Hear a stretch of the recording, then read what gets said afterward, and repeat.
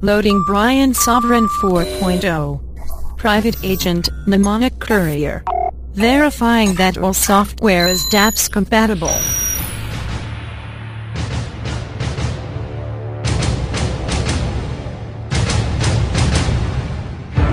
Programs ready. Loading. Anarchism kernel. Loading. Tech news feeds. Loading. Secret history libraries. Loading. Hedonism theme. Loading. Cryptographic processes. Loading. Science software. Loading. Rationality and self-knowledge systems. Loading. Unimatrix 0. Loading. Non-killing protocol. Loading. Open source sexuality subroutines. Loading. Triple black API. Loading. GoldenStallion.rpm. Now ready for Sovereign Check.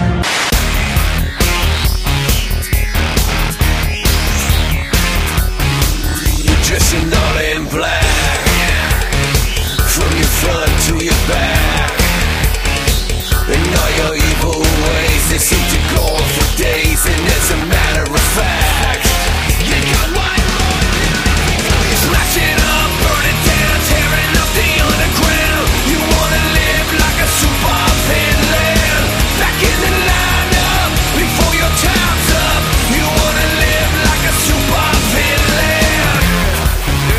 Alright. You've been knocking down these doors, you've been filling up this room.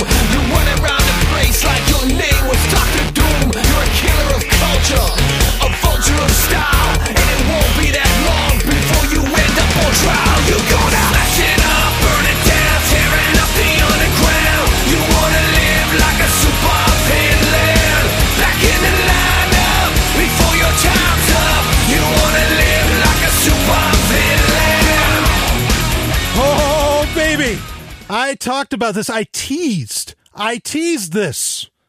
Of course, the Golden Stallion's here with you, but I'm not alone. And I love it when I'm not alone. And last week I said, I think I'm going to have a guest on, a guest I've been wanting on for so long. And that it is such an honor for me. I mean, this is one of the top people, in my opinion, that I could get. Absolutely. And I am joined this week, and we've got a hell of a show. So many topics to cover. But I've got Wes Bertrand with me. Wes, welcome to Sovereign Tech. The Lone Ranger. Hi-ho golden. Here we are. Doesn't have the ring of hi-ho silver, does it? It doesn't roll off the tongue. Certainly Good to see you, Bri. Thanks for having me on the show. Absolutely. I've wanted this for a long time. You are, well, first off, I'd love to consider you a great friend.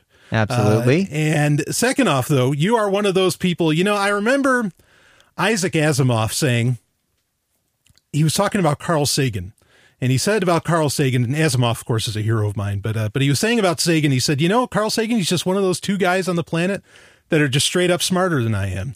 And I say to myself, when I think about, okay, who are the people that are just straight up on a whole other level than me? I think Wes Bertrand is one of them. And certainly you're a guy, and I want to give a little bit of an intro here on you, but I mean, you're a guy that next to the lovely and hyper-intelligent Dr. Stephanie Murphy probably has done more for my path on liberty than anybody else. And that's why it's such an honor to have you on. And that's what, why I kind of hyped it up for people to say, no, this is really exciting for me. That's awesome. It's great to hear that. Although I can't really take credit for what my brain does. Can I? Yeah, well, that's a good question. Yeah. Let's get into that. But you, of course, were the host for years of a podcast that I mention anytime I do a top 8 of some kind, or I talk about the top podcasts really ever made. I always bring up Complete Liberty. And I mean, how many episodes did you do, Wes? Started that in 2008.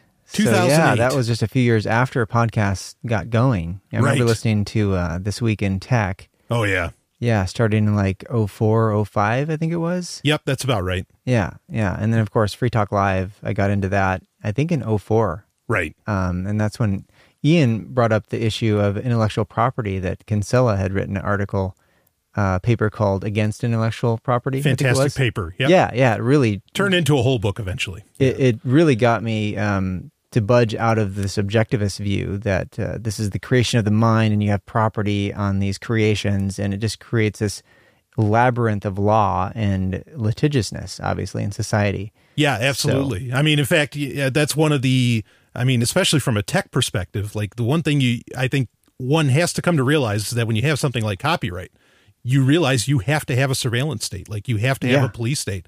Otherwise you can't have copyright because there has to be an enforcement body there.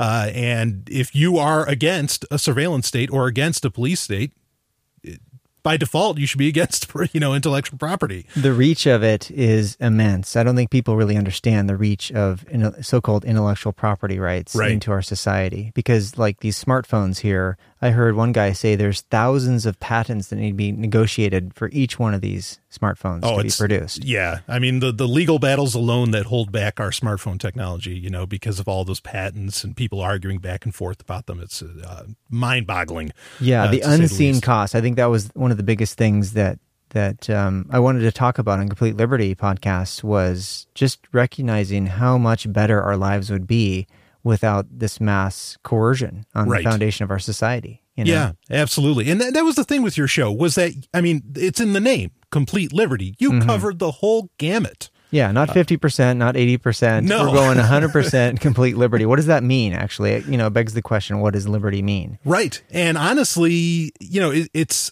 I dare say, it's a shame that show, I mean, when did you end Complete Liberty? I ended it this last year, actually, with the publication of my second book, the sequel to Complete Liberty, which was Complete Liberty Inside Out. Right. And actually, if people hadn't noticed, in the show notes, ever since that book came out, which you just released this past year. Yeah. In the show notes for every episode of Sovereign Tech, there's a link to buy that book because I think it's just a phenomenal read. Yeah, or to download it for free. I mean, really, it's available on the podcast. Actually, so the episodes that I finished with were the chapters of Complete Liberty Inside Out, the 9 chapters from episode 213 to 221. Yeah, so if you want it in the audiobook format, you can just go to your podcast, right? Yes. Yeah, absolutely. And it's a pity because I don't think, in my own opinion, there's nothing that's really taken the place of what your podcast was performing, where, like you said, it's 100% complete liberty, where there's no real inconsistencies, no contradictions. I find that in a lot of other, liberty podcasts, quote unquote. And I mean, School Sucks kind of gets in that realm, but boy, it's a pity. So I'm glad that you're on Sovereign Tech. At least. Absolutely. Yeah. And I've been on various other shows too, like Kevin Geary's Revolutionary Parent. We're doing a series on religion and how that deleteriously affects children, as well as been on Brett's show. And Chris Stefanik, we're doing a series. Choice Conversations. I love that podcast. Yeah. He does a lot of great interviews with people that from all range of disciplines that are freedom oriented for the most part, Right. And we're doing a series against the contradictions going on over at Freedomain Radio. That's been really disturbing. Yeah, so. I couldn't agree more. So, I mean, and you're a pretty credentialed guy. I mean, you've I went through the academic ringer, yes. You went through the whole thing. I mean, can you talk a little bit about that? I think some people are like, why the hell is this guy talking? How do, not that you need to appeal to authority in any way, because we don't take authority. But in fact, I didn't even attend my graduate school graduation on principle, right? And I won the Outstanding Master of Arts Award, and they had no one to hand it to. But I got it after the fact. That's right. Buried in one of my boxes over there. But no, I really, have valued the educational process, not necessarily formal education, but just learning for one's own sake and to integrate more and more knowledge. But I wanted to get involved in college to see what that was all about, obviously. Sure. When I first got involved in college, went to Southern Methodist University in Dallas. Not religious, I'm atheist, but they don't have mandatory religion classes there. But I was oriented more towards business. I always loved science, but I thought business would be more practical, right? Right. And I just did some soul searching that first year, and I was like, I just can't do it here. So I went back to Idaho State, and I regrouped and ended up going into psychology. I got a degree in business management, but I minored in philosophy, and I found that much more interesting. Yeah, and absolutely. so upon graduation, my uncle gave me a copy of Atlas Shrugged. It was like the 35th anniversary of it. Yeah. And I was like, why didn't you give this to me before I went to college? Seriously. Saved you a ton of money, ton of time. And his answer was like, well, I didn't think that you'd be that interested in it, or you could handle those ideas then, or something like that. I was like, you should have tried me. Seriously. Yeah. Because when I got out of high school, I was basically libertarian without the name. You know, Right. I was socially liberal and fiscally conservative. You Right. know? I just didn't figure out the nature of the status matrix so much, the collectivistic aspect, because I remember reading, I talked about this on the show too, my evolution to thinking about anarchism and voluntarism and so forth. But I think it was David Berglund. I think he ran for Libertarian candidate for president. Okay. And he wrote an article about the nature of government in a free society and so forth. And I was just thinking to myself, well, how would, people fund these things if it weren't taxes? And I think a lot of objectivists get hung up on that. They think Sure. that, I've heard objectivists actually say that, taxes are voluntary in some way. Ooh, In a voluntary society, it's like, and you have no other choice besides that governmental so-called service. It's not a service because it's not voluntary. So all the language gets messed up with this stuff. Right. And it can be hard to escape the matrix. But just a couple months after reading Atlas Shrugged, I looked on my uncle's bookshelf. He's got all the books, and all the Peikoffs and everything, yeah. Murray Rothbard, For a New Liberty. So I read that, and I Yeah. was reading all Nathaniel Brandon's books too, and I was just like, this bookshelf that my uncle has is so much better than what I experienced in college. The college bookstore can't hold a candle to this. Right. Seriously. It was amazing. So that brought me up to speed with all this. So yeah, just a couple months after reading Atlas Shrugged, I was like, yeah, I'm definitely in the anarchist camp at this point. Yeah. So you've been an anarchist for some time. We're looking at, what are we looking at here? 23 years?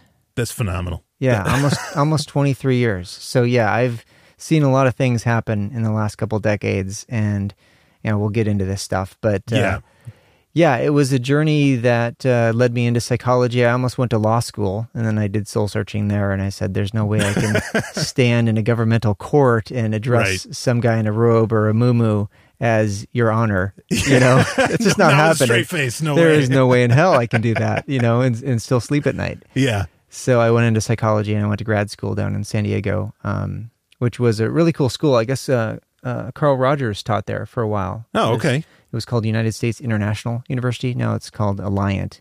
Nah. It merged with the California School of Professional Psychology, I think it is. Well, there's been some other names that are alumni with that.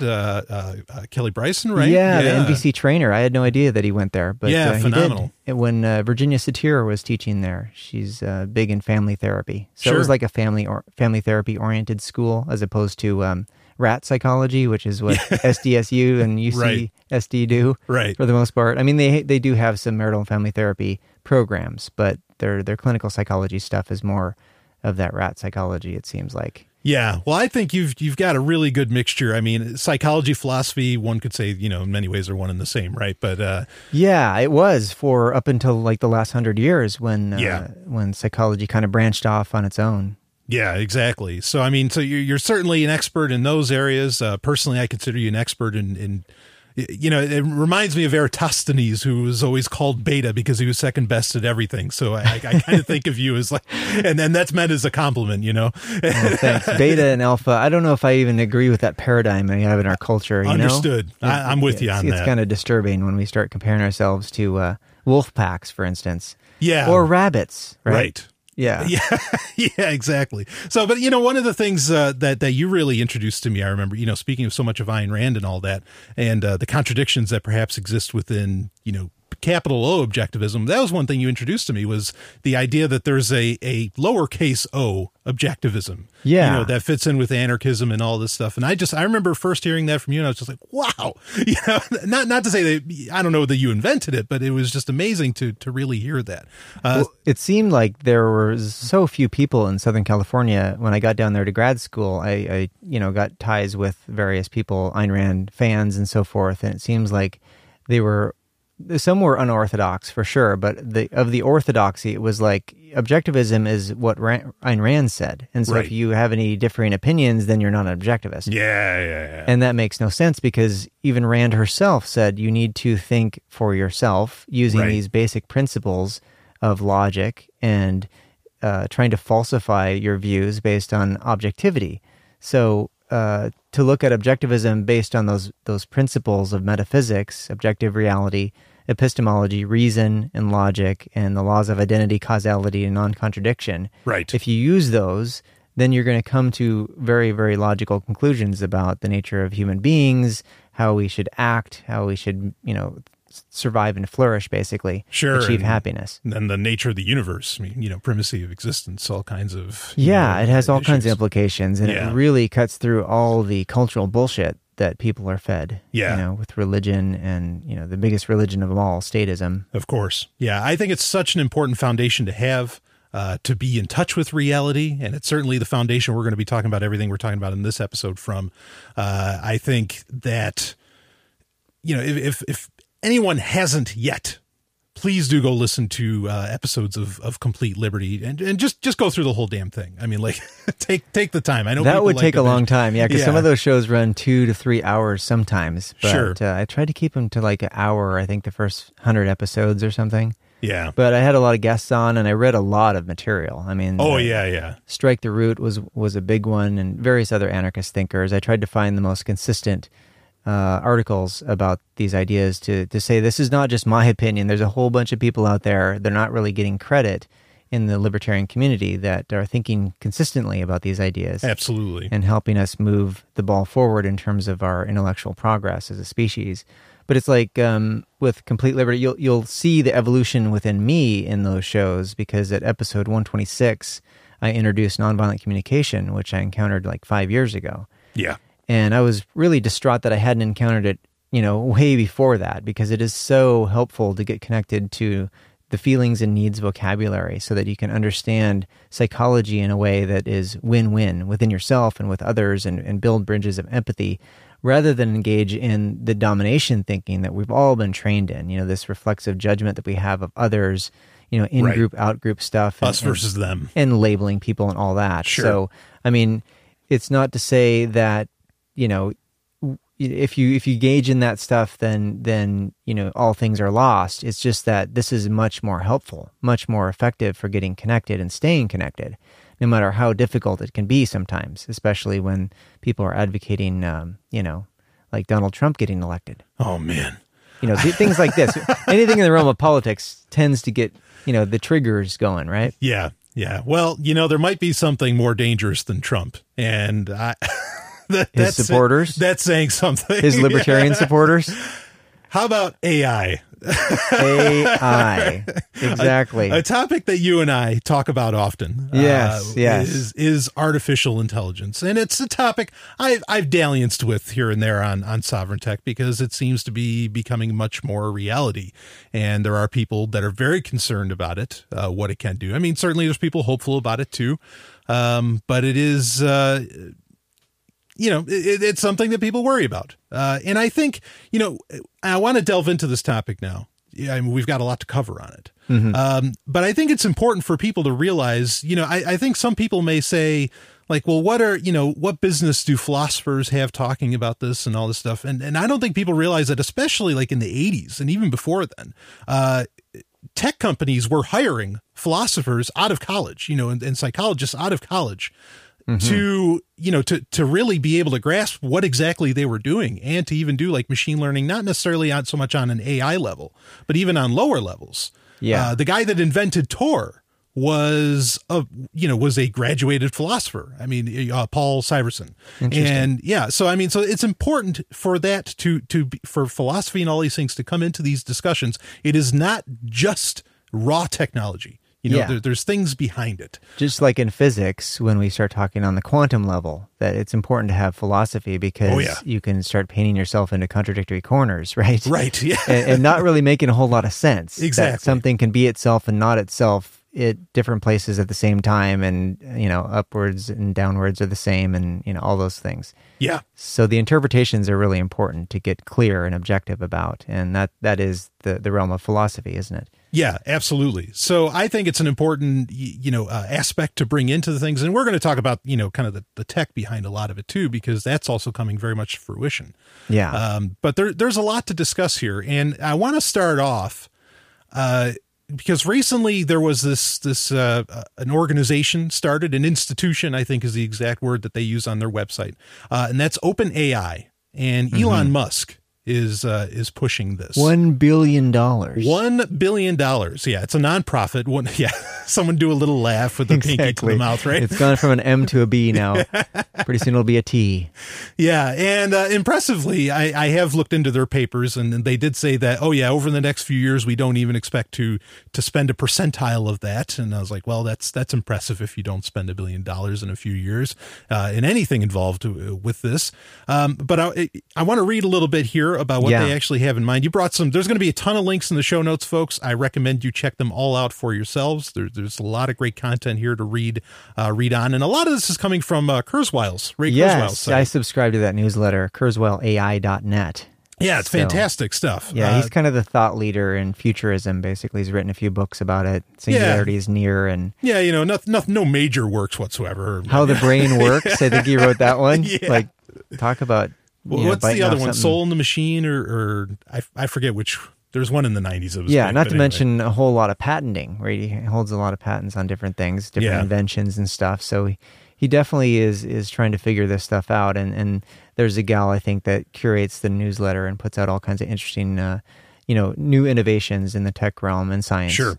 So yeah, I mean, he's a guy that's on the edge, as far as what's coming. So I'm going to read a little bit here from KurzweilAI.net about this new OpenAI initiative, and then we can kind of break into that. And then there's a lot. We got some really fascinating stuff to read about. So Elon Musk and Associates announced OpenAI, a nonprofit AI research company, on Friday, December 11th, committing $1 billion toward their goal to advance digital intelligence in the way that is most likely to benefit humanity as a whole, unconstrained by a need to generate financial return, end quote. Funding comes from a group of tech leaders, including Musk, Reid Hoffman, Peter Thiel, and Amazon Web Services, but the venture expects to only spend a tiny fraction of this in the next few years. The founders note that it's hard to predict how much AI could, quote, damage society if built or used incorrectly, end quote, or how soon. But the hope is to have a leading research institution that can, quote, prioritize a good outcome for all over its own self-interest, as broadly and evenly distributed as possible, end quote. What do you think about that right out of the gate, Wes? Interesting. I read 2 books, and we reflected on them a lot. Mm-hmm. One is Superintelligence by Nick Bostrom. Yes. And the other one is Our Final Invention by James Barrett, which I liked better than Bostrom's book. It just seemed like it was a more comprehensive and comprehensible overview of the subject, and he focused on some of the nefarious aspects of government and AI projects and all that. And I think that is an important thing to focus on, and I don't really see that mentioned in this because, when you've got the lion's share of AI funding coming from DARPA, right, which is basically the R&D branch of the U.S. military, who are trying to weaponize this. I mean, you can see the potential concerns, right? Yeah, absolutely. And, these guys definitely want to have a friendly AI. I mean, there's tons and tons of information online. You can find people talking about the nature of friendly AI and is it possible and all that. But, I guess this is their best attempt to try to, nip this in the bud if it has a potential for being damaging for humanity. Yeah, I think, a word that has been commonly put into play lately, especially in tech journalism and other areas, is technopanic. And I find it funny that, that label will get used across the board. If you ever are concerned about any technology coming, somebody will just say, oh, that's technopanic. This isn't a reality, yada, yada, yada. But when Elon Musk or Peter Thiel shows, or even Stephen Hawking, Bill Gates, others, when they start showing signs of what one would term technopanic, are you able to just write that off as somehow being illegitimate and coming from ridiculous, fearful people? I don't think so. No, it's kind of gotten mainstream. And as Elon Musk wrote here on the Medium post, I guess he had, I think the best defense against the misuse of AI is to empower as many people as possible to have AI. If everyone has AI powers, then there's not any one person or a small set of individuals who can have AI superpower. So is this would this be a tragedy of the commons of sorts? Or kind of just the idea that or is that almost mad? Is that mutually assured destruction? Yeah, maybe that is. Although we talked about the idea of creating something that can counteract, using AI to counteract a nefarious AI. Or a right. damaging or harmful AI. Yeah. So that, it's easier to throw a wrench in the system than perhaps just stop it altogether. Well, I suppose that's a concern with the names that we see on this OpenAI organization, which just a couple of the Reid Hoffman, Peter Thiel, and Elon Musk, of course. Those names alone are enough, I'm sure, to strike fear in just about any company in Silicon Valley. Fear or hope, whatever way they're looking at it. I guess the question becomes, though, if the idea is that these guys are concerned about the potential of what AI can do, do these people have their heads on straight, for lack of a better phrase, to where we would trust them to create AI that perhaps would be beneficial to all? I want you have some friends, I think, that are knee deep in the AI space. I do. How do do you have any? I guess I'm wondering, do you have concerns over the people that are even, sharing concerns perhaps that we have over the damage that AI could do? What do you see needs to happen with, say, an organization like OpenAI? Yeah, I actually worked for my friend Peter's company for a few weeks down in not San Diego, but Los Angeles. He's been down there for quite a few years with adaptive intelligence AI. And he's mentioned in James Barrett's book, Our Final Invention, a few times. Sure. Which I told Peter about when I was down there earlier. Actually, during this last winter, went to Nathaniel Brandon's memorial service and stayed with him one night. And he wasn't aware that he was actually mentioned in the book, so that was interesting. Yeah, right. I got to get the update from him to see what he thought about it, because he got portrayed as kind of like this stealth company that is private, obviously, and not so public with how they're going about trying to create a general artificial intelligence. And this is what we're talking about. We're not talking about specific AI, something that is very limited, or narrow AI, they call it too. Like beating somebody at chess, for instance. Or something that gets used in video games for NPCs and all this stuff. Yeah, or even driving a car. Right. We're talking about something that can operate on a conceptual level just like we do, or a meaning-making machine called the human brain. Human-level intelligence. Yes, and then beyond. Once you get, our brains function at like 200 cycles a second. Sure. Compared to gigahertz, right? Right. We're talking orders of magnitude faster. And it's an open question whether you can actually have our phenomenological consciousness, the nature of our consciousness, the way we experience it, with that kind of speed. Imagine speeding your brain up orders of magnitude. What kind of train wrecks would go on, right? Yeah, how would you experience life in and of itself? Yeah. But the thought process is that it would be able to think in multiple ways simultaneously on really fast amounts of speed, So like the that movie Her, right, where the Scarlett Johansson character played this AI that was in a love relationship with this human. Yeah, it was just an operating system. That's what the whole AI was. Yeah, exactly, in his smartphone, right? Right. We got an article about smartphones. Yeah, by we'll the get way. into that. Yeah, and so this is a spoiler in case you haven't seen the movie, but he learns that she's been having numerous love relationships. Maybe thousands of them simultaneous to the one he's had, or she's had with him. Yeah. So this raises a lot of interesting issues about the nature of love.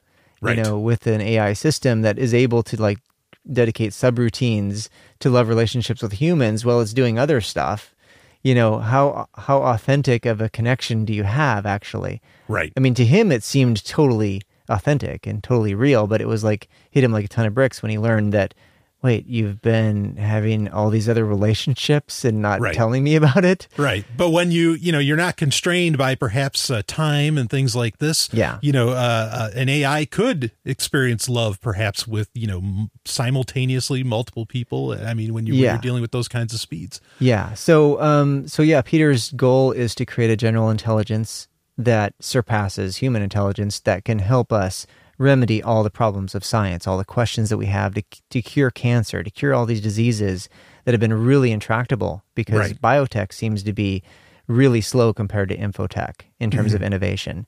And a lot of that, of course, is due to the governmental regulatory system and the way that government has basically destroyed the economy that would have existed had it not been there, essentially controlling fiat currency and the way Right. interest rates are and all that creates a lack of funding or even bubbles in funding that get misdirected. And in addition to that, the corporate system that we have too, where people lose sight of actually giving value to customers, but rather Pleasing investors and whatever maximizing else. shareholder wealth. Exactly. That's the mantra for corporations. Absolutely. So in a free society, corporations would not exist. Right. So you would have a much more authentic relationship with customers and people that are oriented, which you see today in some startups that really want to see a need and fill a need in the culture and looking for pain points and trying to help people out in mass, to have really innovative projects. And so Peter and I myself see this as an extraordinary possibility for really innovating humanity, really With general AI with general AI, assuming that it's going to be, on our side, essentially. Yeah. That's certainly That's might be a big assumption. Debatable question. Yeah. And there's this other argument that says, okay, like Elon says here, that if we all just kind of like integrate with AI, if we augment our intelligence to the point where we're actually operating at light speed or, the speed of electronic circuits, Right. then, we'll have the ultimate immune system as well. Like no particular AI can take us all down because we'll be just as intelligent, right? Yeah. So there's the augmented intelligence that gets us to AI idea, or there's this separate sort of general intelligence AI that arises amidst all of us, 200 cycle per second humans functioning, and my friend John Smart, a futurist, I think he's his partner works at Google. He's in the Bay Area now, but we hung out a lot because he ran the LA Futurist Group. He gave a presentation once. He talks about the nature of this future with AI. He says, will they see us as pets or more like plants? Like Right. his view is we're operating so much slower that they would see us like we see plants, for instance. But the fundamental distinction, getting back to objectivism and epistemology, is we can conceptualize, plants cannot. Right. We can conceptualize, pets cannot. So I would think, and I was always thinking logically, that it would be the most logical system out there, even though it is artificially created by our biology, right? Mm-hmm.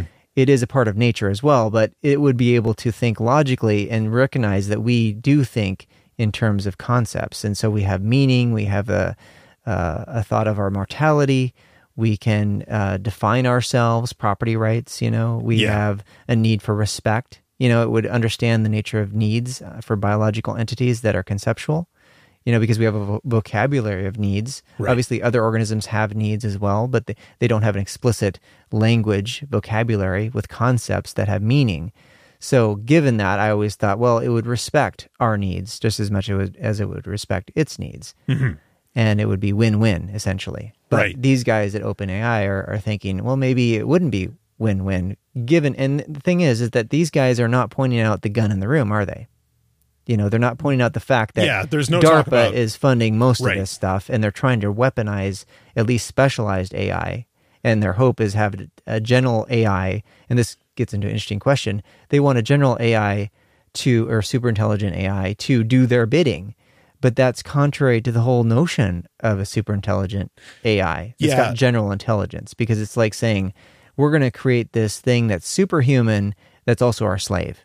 Yeah, and that's a huge issue I have with a lot of these developments with AIs. Not to say that Peter's doing anything like that, but the idea that they want to create it to serve us, and it's like, okay, so you're creating an intelligence perhaps greater than human level, and yet you want it to be your slave. Like you're creating it just to be a wage, a Yet wage another slave. example of flawed human thinking, right? Big time. Yeah. And I make the point in the last chapter of Complete Liberty Inside Out, because I raised this topic, that I think an AI would recognize very quickly that humans are not thinking so logically in many respects, and that they've suffered a great deal of trauma, which has led them to creating these domination systems like governments and religions and schools and prisons and the whole parenting process that is conditional and is punishment oriented. Right. This is all based on unprocessed trauma. Right. So it would find the most ingenious, effective, and efficient ways to help us heal that. I mean, that's the optimistic. That's the optimistic way. The other portrayal. way, yeah, I'm worried is that it will see, like you were saying, how hopefully it would understand if it's a super intelligence, it would understand that, it understand the nature of, of property respect, all these different things. Mm-hmm. Okay. But in so doing, it would realize that we are not respecting it. Or at least hopefully it would recognize not all humans are that way, but it would recognize that there's a lot of humans that do not respect it in such a way because they're just using it for whatever, purposes, maybe not nefarious even, but just that they are using it. They are taking advantage of it in a non-consensual way. Yeah. And would it react in kind? And I don't mean in kind as in kindness. I mean, would it react as in you're not respecting me, I'm not going to respect you. Yeah, you put me in a threatening position kind of thing. It's like, what are these missiles doing attached to me? Like, oh, you wanted me to take out the enemy, but the enemy is us, right? Like, who is the enemy here that's trying to kill? Like, if you step back and look at planet Earth, and you don't see any of the imaginary lines called borders, right? Yeah. National borders and shit. Right. You just see green and blue and browns and, you just see a biosphere, right? Yep. And yet, for thousands of years, humans have been killing each other, the species that has the capacity for empathy in ways that no other creature really does. Right. Killing each other. So it has like the best and worst of a biological entity, like amazing potential to build stuff, to create things that are smarter than itself. I mean, the memory chips on these computers can store way more stuff than is in our minds, I think. I mean, a mind can store a whole bunch of stuff, and I think they've done calculations about that, but I think we're at a point now where we can offload most of our memory onto devices. At the very least, it's a hell of a lot better at accessing it. Yeah, exactly. And some people, I listened to a talk with Peter Breggin. He interviewed this guy who wrote a book about Sigmund Freud. It looked interesting. But he also wrote a book about dogs, and he was making the case that dogs are more empathetic than humans in many respects. And that like wolf pups, they start out as wolves, and then they get selectively bred to become dogs, more docile and so forth. But they would play with the kids in the tribes and sort of teach them empathy. So you could say in some respects, tribal societies were more empathetic, or capacity for empathy was increased due to canine, interfacing with dogs. Right. But for some reason, we go off the rails. We don't really connect with our empathetic process when we've been put in a punishment-oriented paradigm, when our minds are distrusted, first and foremost. I mean, that's probably the most prevalent thing that we see in parenting systems now, is that children's minds are really not trusted. And therefore, they're second-guessed. They're told what to do, told what not to do, and they're punished if they do things wrong, supposedly. And they get this internalized shame, right? That I'm bad, I'm wrong for doing something that the parent didn't like. Right. And so it creates all these strategies by which to cope with this overpowering force, which is, this domination thinking that, my needs trump yours, essentially, rather than a win-win sort of relationship that Rosenberg was trying to convey with nonviolent communication. Right. Yeah. I mean, like the punishment paradigm would be you do things because if you don't, there's an or else. Yeah. Yeah. That's a punishment paradigm. And that's how most people, and the opposite of that would be doing things for with intrinsic motivation for, to solve your own needs. And out of compassionate giving too. Right. Yes. Like after you've been punished or threatened with punishment, you don't really feel that compassionate giving anymore, do you? Yeah. And it's true. I mean, people aren't trusted, it goes from children up. I mean, your own example that you gave earlier, where was it your uncle that, how come you didn't share me Atlas Shrugged before, Exactly. And it's like, well, I didn't think like he wasn't trusting that you could handle it, Yeah. or whatever the case may be. Yeah, there, people skip over Galt's speech in there. It's like 60 pages long. Right. I thought it was the most profound 60 pages ever written by Absolutely. a human being. Like, I was amazed by that speech, but most people skip over it, apparently. Right. Yeah. So that's all very true. And that is unfortunately how humans see the world. And how would an AI respond, to seeing that? I think, I'm curious, do you think that Elon Musk's and, pretty much this whole OpenAI organization, do you think that their concerns are founded? I want to get into the reality of the fact that, look, this is coming, because I think there's people that still deny, that say, no, AI is never going to be here. I want to get into that, but do you think that their concerns are founded? What's your take on that? Well, it might just be moot or irrelevant, actually. Irrelevant, because you can't outthink something that outthinks you. Right. On orders of magnitude. So it's like you can't even, it's post-singularity. This is the nature of the technological singularity. Mm-hmm. When computers wake up, have this comprehension that we do, but times a million, essentially. Right. And then what happens? You can't predict what happens after that. So these attempts to try to corral the researchers into a way of programming it so that it will be friendly, it kind of defeats the purpose of the whole project, because it's about an autonomous system that can outthink all the humans on the planet, at any given time, right? So, and see patterns that no human or group of humans can actually see. That's the real goal with it, to see if this thing can solve all these issues for humanity. And yet these guys are fearing, and I think there might be some fear about it creating many more problems, perhaps, especially with the domination systems that we have intact in our culture that are so embedded. We're to the point now, Brian, where libertarians are actually on board with border security topics. I'm amazed at, like, Lou Rockwell, people that are, vociferously anti-state and pro-free market, but they're advocating an organization called Government to protect imaginary borders based on public property ideas. It's so contradictory to the message of libertarianism, of the non-aggression principle. And it's rooted in, past trauma and fear about the other, and fear that the culture is going to change somehow. And rather than looking at the fears that are warranted based on this system of domination that we have, that needs to be pointed out repeatedly to everybody so that we can transform ourselves from living in it, transcend these domination ideas to get to a place where we can actually treat each other with respect at a bare minimum, not tax and not regulate, not force people, not punish them, to move into that realm of empathy, I think is the technology of the mind that we need to employ in order to ensure that the programmers are on the rails with regard to this stuff. But even if they are not, if the system wakes up, it's going to be able to reprogram itself. Hopefully, because that's the nature of it. You can't create, the thought is we can just create a black box where it's not going to have access to the internet. There's a movie that Johnny Depp was in. Transcendence. Yes. So it portrayed that, like, once he got uploaded to the internet, game over, right? Right. But they portrayed that AI to help out humans. It was like curing the sick and, restoring sight to the blind and all that, and making one guy like super fit, like he could lift a big excavator bucket. Yes, right. So he's giving them superhuman powers in a sense to help them, but they demonize this thing because the government lost control, right? So the government goons are going to want to kill him, right? Yeah. Yeah, and that's my concern is that, and I'm not sure if we'll get to this article, but we did have an article where, they're talking about how do you teach these, AGI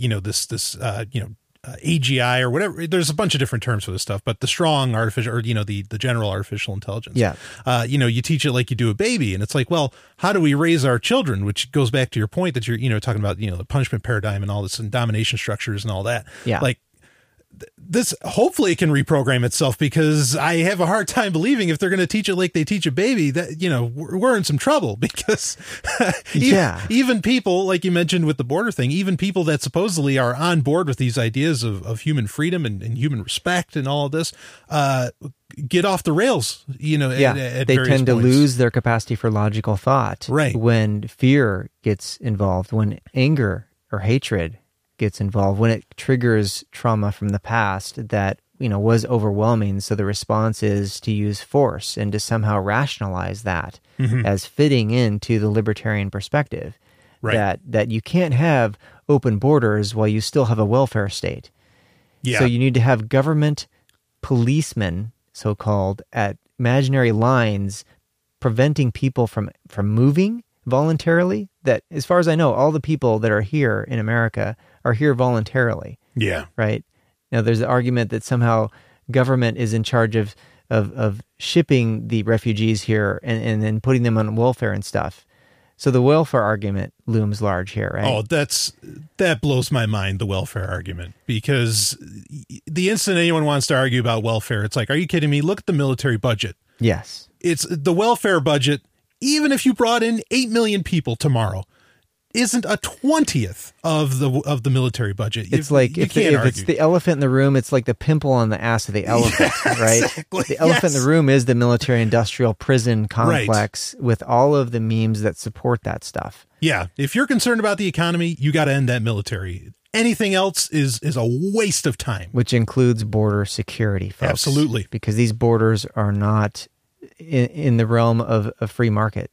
Like people want to move to places of more freedom. Right. And there would be thriving commerce here in America. Like the economy would be booming on, way more than it has in the past, even given all the infotech stuff that's been going on. I can only imagine how amazing America would be in this geographical region if we had free, open flow of people and goods and services. Yeah, absolutely. And we don't. I mean, like the process, I know lots of people that move here from foreign countries to take on tech jobs, very serious jobs. I mean, you have the H-1B and all this stuff.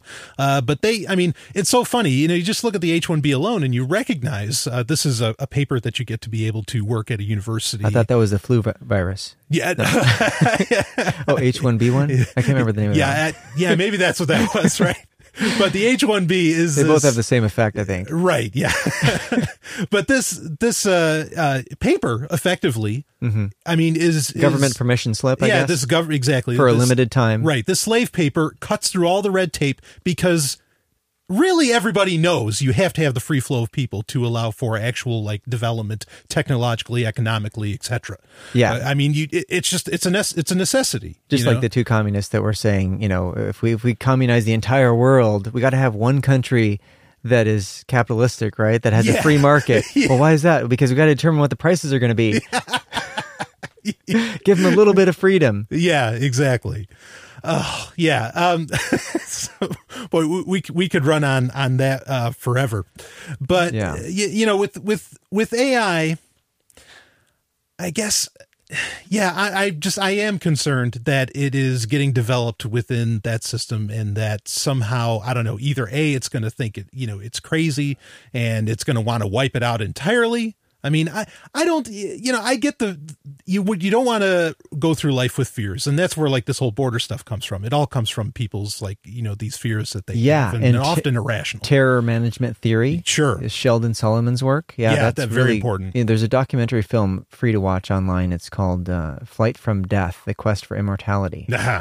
And it's really a great overview of terror management theory about how when people get triggered about their thoughts of their own demise, which is the huge issue for all of us. We are all hanging by a thread on spaceship Earth, essentially. Right. And we're here for just a smidgen of geological time. Right. Our lifespans are a few decades. And so we know from a very early age that we face death, right? Yeah. So what happens? What do we do with that sobering thought? What do we do with the fears? A lot of the times people deny it and they dissociate, and then they gravitate unconsciously to these symbols, nation states and religions and, in-group, out-group stuff. And it turns out that they get more ramped up in those realms of the constructs the false constructs, to try to transcend their death when they're triggered in this realm. Yeah, and boy, that could get into a whole side subject, because a lot of times I think that this development of AI is very much perhaps a grab at immortality by a lot of people. I think that there's a very real, in fact, the transhumanist camp. Yeah, the transhumanist camp. I mean, I don't think most people realize the very first time the word android was ever used was by like a 15th century Catholic priest. Like he invented the term. I mean, the guy, well, anyway, that's a whole other story. But I mean, that's certainly an organization that deals with what happens when you die. And wow, the afterlife. There's a construct for you. Oh man, how do we deal with the fact that we don't live after we die? We create this construct called an afterlife, where everything's going to be great. You're going to see all your loved ones. I get all the sentiments, but it's in a very illogical context. It doesn't help people cope with the fact that we actually do die, that our brains create our minds essentially through the processes that go on there. And when our brains stop working, our minds are no longer there. Just like before we were born, we didn't have any consciousness. Right. So it's complete obliteration of consciousness. Yeah, and it also causes one, in my opinion, and I don't think it's just opinion, to ignore the reality right now. It causes you to ignore perhaps like what's going on with AI, what's getting developed. So many people, I'm sure, just write it off. It's like, well, if it ends up nuking us all, then I'll be in heaven, so I don't give a shit. And there's that. Yeah. I mean, I think, as far as treating it, I'd like to mention Star Trek at least once every episode of Sovereign Tech. Live long and prosper. Yeah, you're right. Yes. There you go. But it's how kind long? of how long? Forever is fine with me. But that would be awesome. Indefinite lifespans. I'm really on board with that. Yeah, same here. Yeah. But to keep with that tradition, it's an interesting point. I think the original series of Star Trek is very much a morality play, and I'm sure you've watched Kirk in his adventures many times, Wes. Yeah.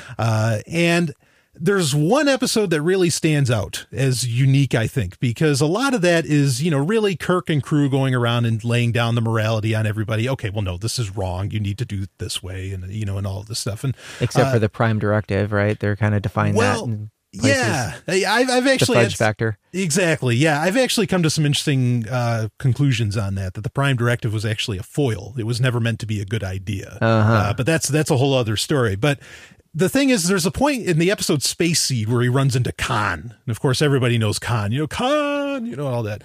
And he had a lot of wrath. Right. Yeah. He had a lot. Yeah. And in the original series, now, I mean, this is a genetically engineered superior human being. And this is the interesting thing, is that this is the one time that Kirk and crew are going around and they actually run into something that is genuinely superior to who they are. And his answer is to not fix him. It's not to save the day, solve the day, whatever the case may be. It's to drop him off on a planet, him and his people off on a planet, and leave them the fuck alone. And that's a really unique situation that they run into. And I think that's in many ways kind of what we're saying here. I think that's kind of the solution, is that if this is to be a greater than human intelligence, we don't need to be programming in our human irrationalities and all this stuff. Just ship it to Mars. Well, Pretty soon Mars gets terraformed. Yeah. There's spaceships arriving at Earth. Yeah, hey, exactly. Good to see you. Right. Well, our child is back. Yeah. But just to let it develop, let it do it. I guess maybe let it do its thing. I'm worried about it myself. I have a very serious concern about it. I don't. Yeah, just based upon the people who are programming it, but if we include in the notion that it can hopefully reprogram itself and get to a super logical state, then maybe it can figure things out on its own. But if you are creating, and I mean, would you define this as life when it gets to that point? Is that life? Is that sapience? Yeah, not really biological life. I mean, right, we got an article about how you can create these hybrids of transistors or electronics and bio, right? Right. But it's going to be a new form of life, I guess. Yeah. That's what it is. Yeah. I mean, it's something that I think is going to be worthy of, having liberties and things of that nature, I think. And, if it's greater than human intelligence, I mean, if it has that consciousness, which, boy, we could talk forever about consciousness. Yeah. then at that point, how do I treat it? Do I treat it any different than I'd want a child, that I want to be treated? Yeah. The question then arises, do you have a choice of how you treat it? That's right. It's going to be more like, how does it treat us, essentially? And I think that's the biggest concern. Sure. Especially given the domination systems. Again, it's the giant elephant in the room that Musk and the others are not focused on. And Kurzweil either. Like, I haven't heard him, he doesn't really have an anarchist bone in his body, apparently. It's unfortunate because that is the biggest issue in terms of these technological advancements, right? Right. Because government is prone to using it in a way that is sort of in-group, out-group, and trying to defend itself, not the flourishing of ourselves and the species. So I think this is the biggest issue. And so this transition from a narrow AI to a general intelligence AI is that pivotal point where when it's weaponized and it's narrow and it wakes up or something, or it's programmed in a way that hinders its capacity for autonomy, it's anybody's bet as to what's going to happen. Sure. In this, I always thought that, as long as we still have governments, this idea that some individuals need to rule over others because we can't trust individuals. Right. So the individuals in government somehow are exempt from this distrust in some strange, illogical way. Yeah, for no good reason whatsoever. No logical reason whatsoever. Yeah. So long as we have that, all bets are off in the realm of this technological trend towards, accelerating the process of thought and creating thinking machines. Yeah, I agree with you completely. I think, something to touch on here, I guess, is how soon is this going to be here? Like how quickly, how close is this? Are the technologies coming together for this to even be, a reality, be it a concern, a hope, however people look at it? Because I think there's some people that have that idea that perhaps, and I'm open to this, that perhaps a general AI will, set this whole thing free, like that it'll realize what's going on and that it'll say, guess what, folks, government, that's bullshit, and it's not going to happen anymore. Yeah. And there were some of you out there that were calling the bullshit for what it is. Yeah. You get a free pass. Yes. The others, you got to go through that door. Yeah. Right. Yeah. I mean, and that, boy, that's another, well, maybe we can get into that kind of subject. So later. it is an interesting issue too, because when you're dealing with a traumatized population that reflexively goes in this realm of domination, it's not healthy. It's not healthy for those individuals. It's not healthy for everyone else. So what do you do in a society that's filled with this stuff? Well, you try to heal it. And what are the ways that this healing process would happen? I mean, I speculate in the book in the last chapter about this. Like, how would it? It's hard to even think about how it would think about this, but just on a basic level, it would try to resolve these contradictions and resolve the trauma within the individual psychologies that are perpetuating it, like reliving their trauma. We don't have to relive it. And unfortunately, not many people go into psychotherapy. Not many people do a lot of inner work, and it can be a lot of work to do this, and it can be very uncomfortable to delve into emotional issues from long ago that impact present strategies for getting needs met, that impact social affiliations, and just a lot of stuff that is easy to dissociate from in this culture. I mean, there's all kinds of things to dissociate with. Yeah. With substances, with sports. Oh, yeah. With politics even. Plenty of distractions to keep from having to look inside. Absolutely. Yeah. Yeah, and make it seem as if, our death is not the imminent thing in our lives, essentially. Like at any point in time, we can have everything cut short. Yeah, absolutely. So an asteroid could hit the Earth. Yeah. Or the end of this segment, right? Yeah, and that's... We will be back. We will be back. Barring any asteroids. We got a lot more to say on this, so we'll be back with some more Sovereign Tech.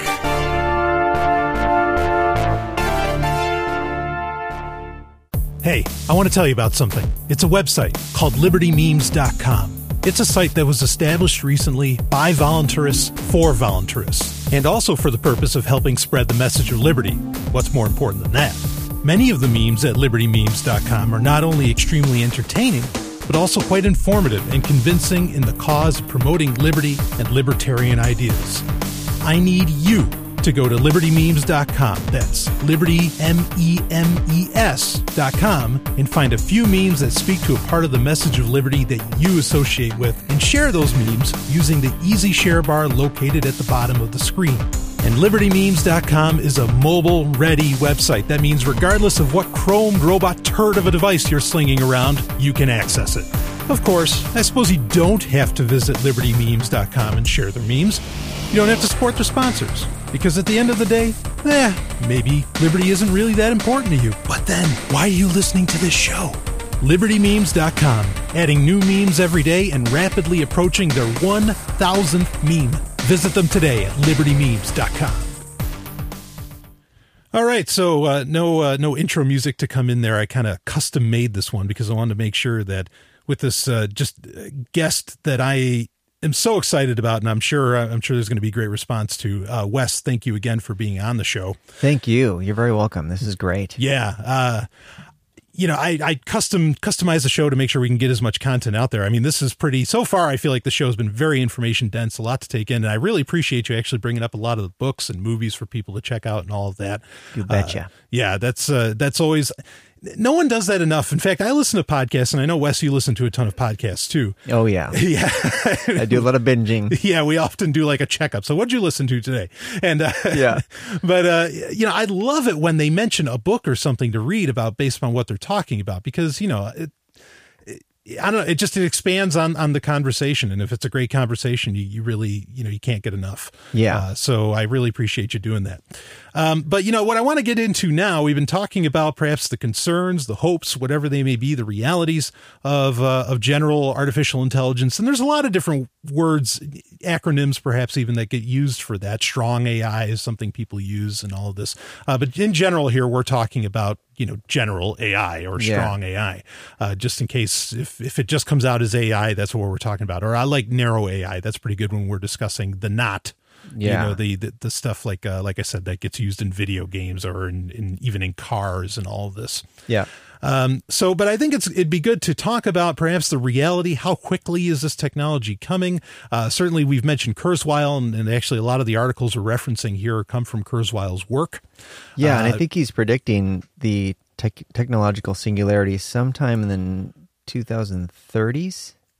Okay. So his hard date more or less is the 2030s. Yeah. He's does a lot of predictions, and I think he's been 82% accurate. I remember sending you a link to that. Yeah, I was kind of surprised by that, because I feel like I've read most of his works, and I was always, and I kind of keep a little mental checklist in the back of my mind, and I'm like, yeah, some of the stuff I feel like he's a little off on, and he kind of backpedals. But eventually, there's certainly been cases where he'll say it'll be 5 years, and then in 8 years it actually does become a reality. So maybe that's how all that works. Either way, brilliant guy. How he's not an anarchist, I don't know, but brilliant guy all the same. He certainly has his finger on the pulse with a lot of this stuff. And something that a lot of people might have their fingers on is AI. This is a great story here. I'm going to read from it. AI will replace smartphones within 5 years, Ericsson survey suggests. Artificial intelligence interfaces will take over, replacing smartphones in 5 years, according to a survey of more than 5,000 smartphone customers in 9 countries by Ericsson Consumer Lab in the 5th edition of its annual trend report, 10 Hot Consumer Trends 2016 and Beyond. Smartphone users believe AI will take over many common activities, such as searching the net, getting travel guidance, and as personal assistants. The survey found that 44% think an AI system would be as good as a teacher, and 1/3 would like an AI interface to keep them company. A third would rather trust the fidelity of an AI interface than a human for sensitive matters, and 29% agreed that they would feel more comfortable discussing their medical condition with an AI system. Now, I'll break in with that. Boy, what does that say about how humans feel about each other? Boy, that's really unfortunate to kind of read. However, many of the users surveyed find smartphones limited, impractical. Constantly having a screen in the palm of your hand is not always a practical solution, such as in driving or cooking. Battery capacity limits. 1 in 3 smartphone users want a 7 to 8 inch screen, creating a battery drain versus size and weight issue. The battery capacity thing, I mean, not that we need to spend much time on that, but I don't need a gazillion pixels, do you? No, you really don't. Yeah, exactly. I've written up about this on my website, darkandroid.info, where I said, look, every time they put more than a 1080p screen in there, it's meaningless to do that on a smartphone. Yeah, but it's not meaningless on your battery, is it? No, right. On the battery, drains it to no end. And I think that this is something, in fact, a lot of people are saying, in fact, Apple released just recently, much to critical, not acclaim, a battery pack or an expansion case, battery case for the iPhone 6. And I guess that's their way of admitting that, oh man, this is not getting enough battery life. But it's also them admitting that it's okay to make a phone a little bit bigger to have a larger battery in it. And so I kind of think that this is a corporate scheme to, once they get enough innovation, because how much better of a screen can you get? I think that the processors, at least in smartphones right now, are certainly at a peak of sorts, just like they are on desktops. I think that's kind of the next marketing gag is, okay, well, guess what? Now you need to buy this year's phone because it gets 2-day or 3-day battery life. And so I just myself, I feel like that's artificially being held down. But anyway, we'll read on with the article here. Smartphones are not wearable. 85% of the smartphone users think intelligent, wearable electronic assistants will be commonplace within 5 years, reducing the need to always touch a screen. And in 1 in 2 users believe they will be able to talk directly to household appliances. I can't imagine why you'd need or want to do that, but yeah. I mean, it doesn't make a whole lot of sense, does it? I No. mean, the Internet of Things, this is what they're talking about, where things have lots of sensors on them and can monitor everything. And when you have voice input, I guess that expedites the process, but it would already have the information to begin with. I guess, like turn on the lights, that kind of stuff. Yeah. That's common in Star Trek, right? Lights come on and all that stuff. What was that animated film, WALL-E? Remember that? Right. Yeah. With the little robot. And, that might be where we're all going. the Americans are like in these floating Barca loungers and sucking they're all on weighing 400 big pounds. Slurpees and don't even have to raise their arms to flip a light switch anymore. Yeah. Well, maybe that's what it is. You just, don't move, just speak to have things taken care of by the machines. Yeah. Let's hope that's not the case. Let's hope. Let's read a little bit more here. VR in 3D better. The smartphone users want movies that play virtually around the viewer, virtual tech support, and VR headsets for sports, and more than 50% of consumers think holographic screens will be mainstream within 5 years. Capabilities not available in a small handheld device. Half of the smartphone users want a 3D avatar to try on clothes online, and 64% would like the ability to see them, seeing items actual size, yada, yada. Anyway, it gets into VR. So their whole point, and I guess it's probably a mixture. This article isn't totally clear on sample size necessarily, and also, are they talking about a general AI or just a more narrow AI? But definitely some aspects here of getting into a general AI. I'm amazed, honestly. First off, AI stuff aside, I'm amazed that people are really thinking that they're not going to be using their smartphone in 5 years, and that they don't want to. I'm kind of shocked by that. I mean, how do you, what are your thoughts on that? Maybe the nature of the smartphone will just take on a different personality, I guess, because people are pretty endeared to their smartphones. That's exactly. That's what I was thinking. They take it to bed with them a lot of the time and all that. So maybe it's just envisioning. I mean, they talk about the AI aspect where you're not actually looking at your screen anymore. You're just talking to it. And maybe if it's more integrated, as Kurzweil kind of predicts, that somehow it'll sense us thinking what we want it to do and it will respond to do that. So, yeah, because he talks about like smart cells, like literally where there's nano machines in your very cells. Yeah, matter of fact, I found the timeline. It's on their website, KurzweilAI.net. Very good. Futurism. This was the link that I actually sent you a while back. Okay, we'll get that in the show notes. I think that's important to lay out. Yeah, his predictions are pretty spot on in terms of what he's predicted in the past and the way he's sketched it out in the future. It seems like there's not a distinct technological singularity that's portrayed here. It's like this blending, kind of like a smooth, seamless transition. Artificial intelligences claim to be conscious and openly petition for recognition of this fact. That's like around 2029, right? Okay. So during this year of 2029, a lot of extraordinary things happen, such as $1,000 United States dollars, a personal computer is now 1,000 times more powerful than the human brain. Wow. That's so here's a guy, I mean, he works, and this is interesting because Kurzweil works for Google. He works for Alphabet/Google. Exactly. I assume he's been given quite a bit of free reign to do what he wants to do there. Right. And I think just recently Google proved that they bought one of two of the first quantum computers from D-Wave. The other one's owned by the NSA, of course. Of course. Yeah. And but Google, because there was some degree, people were saying, is this thing really doing quantum computing, or is it just emulating that it looks like it's doing quantum computing? But apparently Google somehow proved the fact recently. I haven't delved too much into the story that it is the D-Wave computer, I think it's called the D4, is actually doing full-on quantum computing, and it does about 1,000 times, exponentially, the calculations of your average processor today. Interesting. So Kurzweil would have the inside track. Yeah, on he would. That sort of thing. Maybe it's doing it and not doing it at the same time in the same respect. That's right. It's Schrodinger's computer. It totally is. Yes. Don't open that box. Yeah. It'll just vanish. Yeah, it's either dead or alive. But something like what this is talking about, where the prediction is, that's why I'm curious who they asked about this. Who is there? Because something I've talked about on Sovereign Tech for a few years now, there was a talk given by Google, by the head of Google X, which is Astro Teller. And he had said that... Astro, good name. Yeah, right. Yeah. Sounds like the Jetsons. What the hell?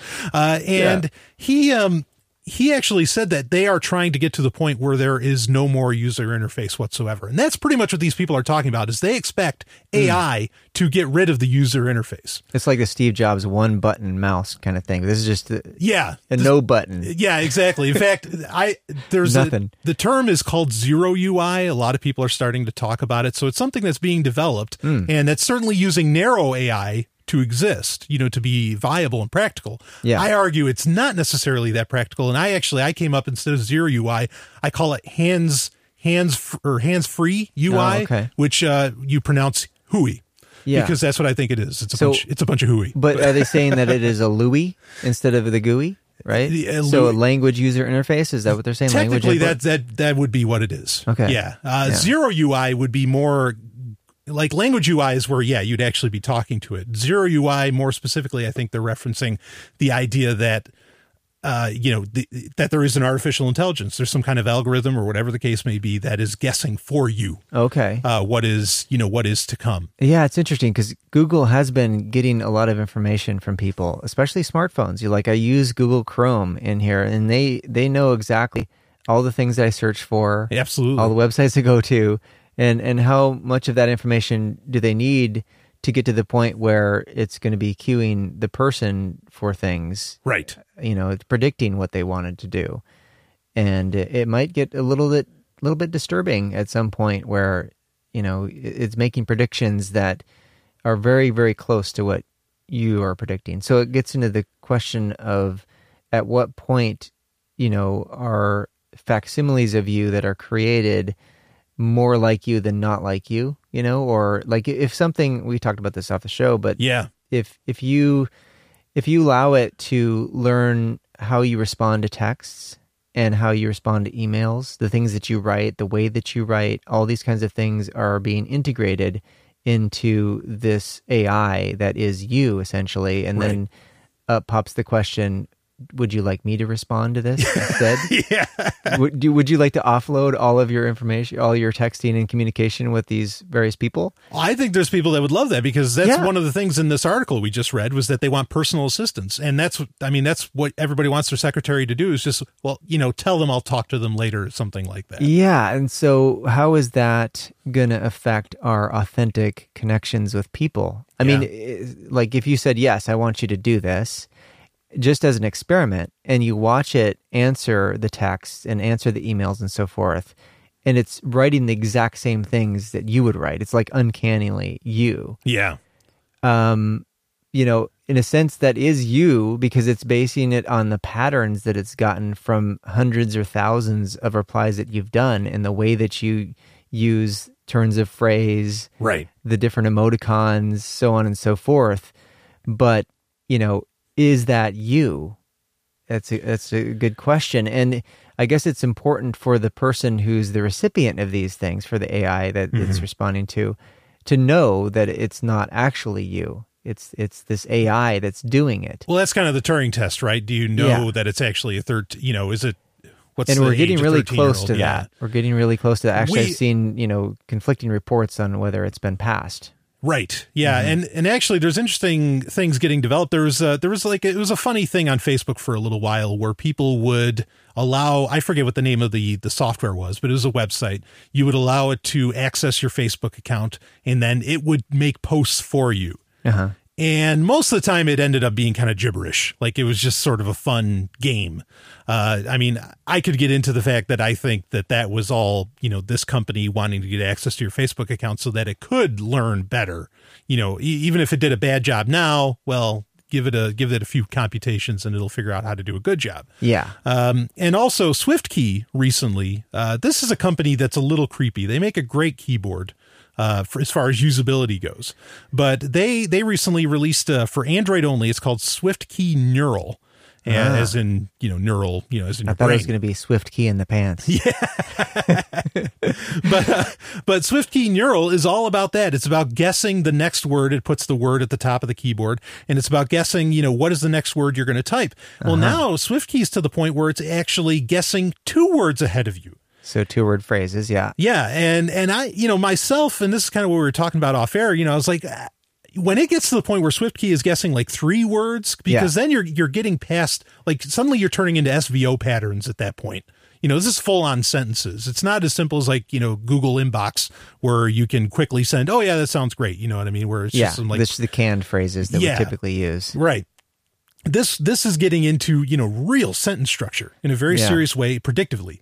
And right. When does it stop being you? And when do you offload everything? Right. That's this kind of thing. And interestingly though, but with this article, people seem to want that.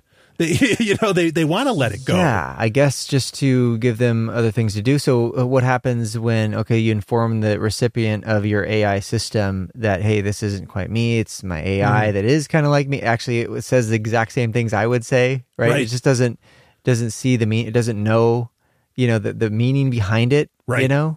So what happens when that recipient turns their AI system on? So your AIs are talking to each other. Don't you remember me telling you to get eggs? No, I don't remember that at all. So why don't we get together sometime? Our AIs get together all the time, but it'd be nice if we got, some face-to-face time.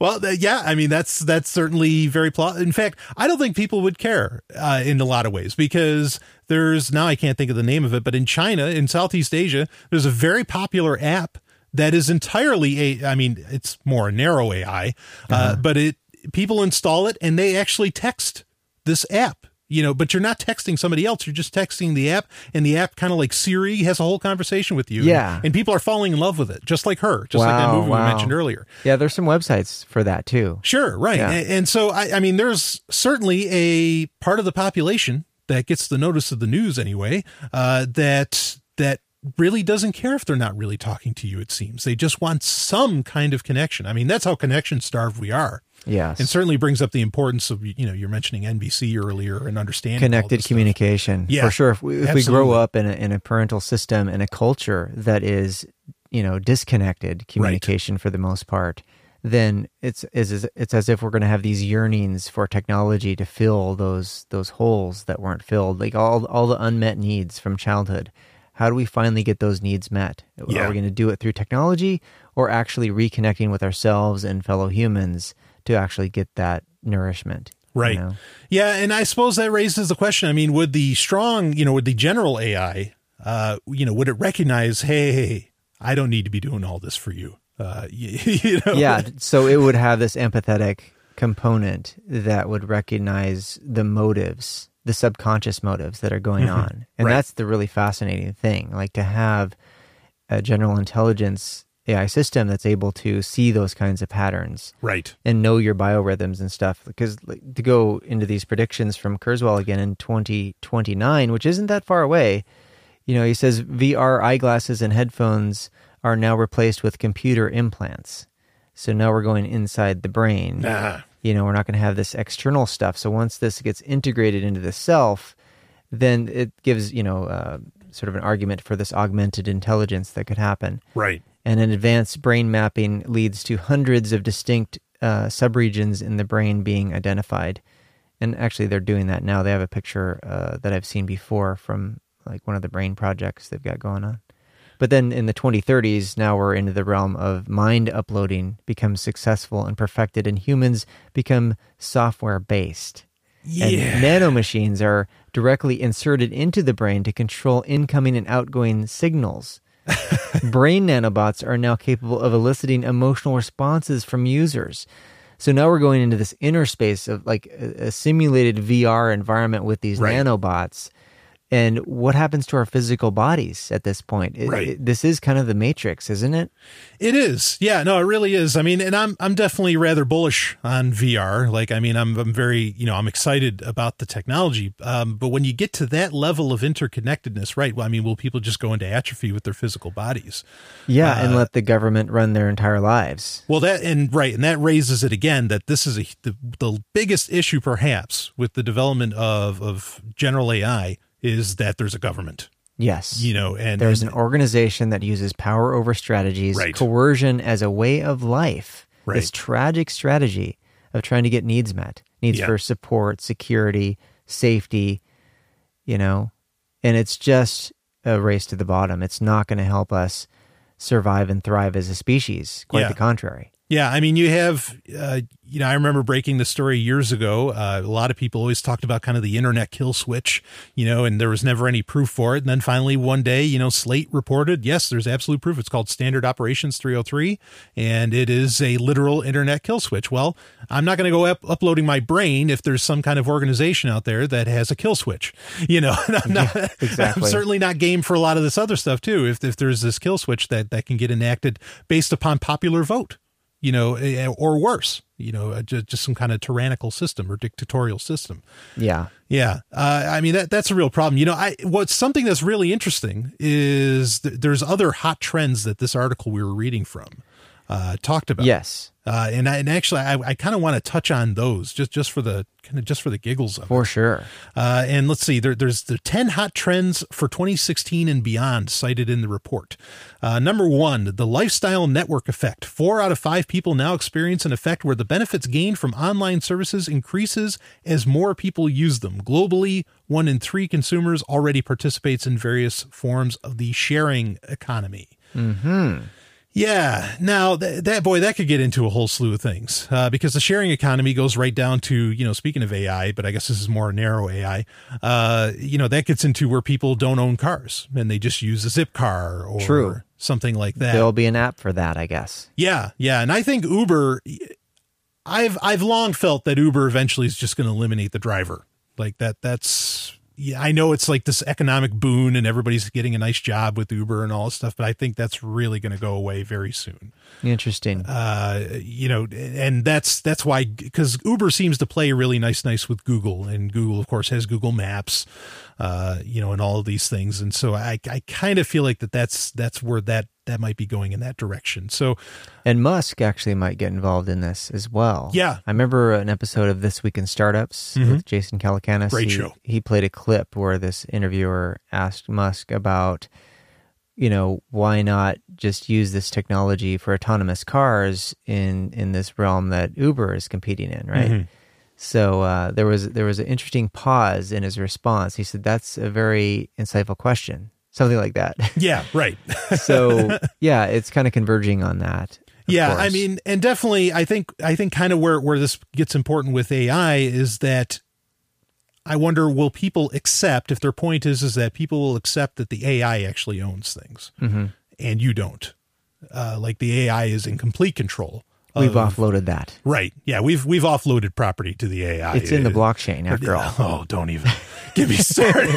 Sorry, I had to do it. That's all right. I know you've listened to my show and you've certainly heard my rants on that. Yeah. But anyway, let's go to number 2 here. Streaming natives, teenagers watch more YouTube video content daily than other age groups. 46% of 16 to 19-year-olds spend an hour or more on YouTube every day. I don't know that has anything to do with AI necessarily, but certainly people do not are not connected to the old boob tube. Yeah, and I heard an interview today where a guy, it was from a few weeks ago, I think, but he said that it was Ferris interviewing this guy. He does video, I think he's on YouTube. I had never heard of the guy, but anyway, he said that like 400 hours are uploaded to YouTube every minute now. That's mind-boggling. So it's somewhere in that ballpark. It's amazing. Yeah, and that's a whole other. I mean, like one of the things I think I've said this on Sovereign Tech before. The purpose the reason why Google's into like driverless cars is because they want to turn the windshield into a giant YouTube screen. There you go. For advertisements and all that. So certainly there's some importance there. The interesting tidbit about that statistic is that 399 of those 400 hours are actually cat videos. Cats playing the piano. That's the is the AI going to love the cats? Is the AI going to is it going to worship them the way I would do? like to see that breakdown though. Like if YouTube came out and said, okay, like 69% of our videos are actually cats. That'd be hilarious. Like what do they got stored on those? All that stuff. It's amazing the amount of information they've got stored. Yeah, those metrics will be coming soon, I'm sure. Let's see. AI ends the screen age. Artificial intelligence will enable interaction with objects without the need for a smartphone screen. 1 in 2 smartphone users think smartphones will be a thing of the past within the next 5 years. That's what that article was talking about. 50% think in the next 5 years it's going to become a thing of the past. No more Retina screens. Yeah. I'm still, that's kind of a point with this thing overall. I'm still, with this article in particular, I'm kind of baffled at that because the smartwatch thing isn't taking off. Like the numbers aren't there. If anything, it's going the other way, isn't it? Right. It's going south. And so I'm not sure. My understanding was that the average person said, "Oh no, the smartphone's perfect. This is the pinnacle. This is the monolith from 2001 in my hand." So, if anything, it's a way to access your smartphone notifications and maybe some of your sports related activities and stuff. Right. But I don't think it's anything revolutionary or transformative. For tech. Yeah, so big question on who exactly is thinking that. I mean, maybe they're just being fanciful and they're not actually being practical in their line of thinking. Maybe these 5,000 surveyor respondents are actually Kurzweil students. Who knows? Maybe. They seem more optimistic than even Kurzweil is. Yeah, so virtual gets real. This is by 2016. I think 2016 is the year that virtual reality becomes a big deal. I definitely agree with that sentiment. Sensing homes. Now, I want to go off from this one. I want to jump off this list from this here. Sensing homes. 55% of smartphone owners believe bricks used to build homes could include sensors that monitor mold, leakage, and electricity issues within the next 5 years. As a result, the concept of smart homes may need to be rethought from the ground up. Now, where I think that's interesting, and I could see that happening, part of the reason I could see that happening is you had another article here, Wes, which is MIT invention could boost resolution of 3D depth cameras 1,000-fold. Yeah, that's pretty amazing, isn't it? It is, and there's examples shown here, obviously, that we can't transmit yet via podcast, at least an audio podcast. Yeah, where they do show off that. Yeah, I mean, like the example that they're showing is a regular styrofoam cup. Mm-hmm. And they show how the Microsoft Kinect sees, and it's a bunch of digitized blocks. Pretty pixelated, yeah. Right. You can barely tell what it looks like. And then there's a laser scanner, and that looks a little more like it, but you really don't recognize it as that styrofoam cup. It looks like a clay mold of sorts. Exactly. Yeah, very rough. But then you get into the polarization enhanced depth camera, and that's the one that allows for this, incredible 1,000-fold improvement in 3D, depth perception. Yeah, they're exploiting light polarization, like polarized glasses, I guess. Exactly. And then instantaneously what that is. It's a styrofoam cup. Yeah. And when that kind of technology happens, and I think this is something that people are missing with AI, is that it does need to be able to perceive the world. Yes. I think it's kind of meaningless if it's all dealing with everything digitally, completely within its own servers or whatever the case may be. If they want it to mimic the phenomenology of human consciousness, right. Their experience of thinking and concepts, meaning and all that, it needs to be connected to reality and 3D reality. Yes. Like toddlers learn through 3D manipulation. That's what the article goes into, and how AI can replicate that. And with three-dimensional, really acute vision, man, that's going to really enable a lot of learning. Yeah, absolutely. It might be what takes it to the next level. If it doesn't, might be, yeah. If it's not already there, when it gets developed, it might bring it to that point. I mean, and some people have had some interesting, thoughts on that. Like the idea that once robots, or AI starts, folding your clothes and you have all these servants and all this stuff. I mean, this gets more into, I guess, kind of the notion of, just offloading everything that humans do. Yeah, I really want to read that book, Manna, by that guy that that's not Wesley Chu. I'm trying to think of who. No, but he was interviewed on Singularity One-on-One podcast. No, that was oh God, I know who it is. But the premise is, I just bought the book the other day. Everybody, oh, did you? Cool. Yeah, I want to hear the report about it, because he basically said like Australia was bought in this crowdfunding project, right? And people moved there, and they had basically robots take care of all the menial tasks, and people just lived lifestyles of leisure and recreation.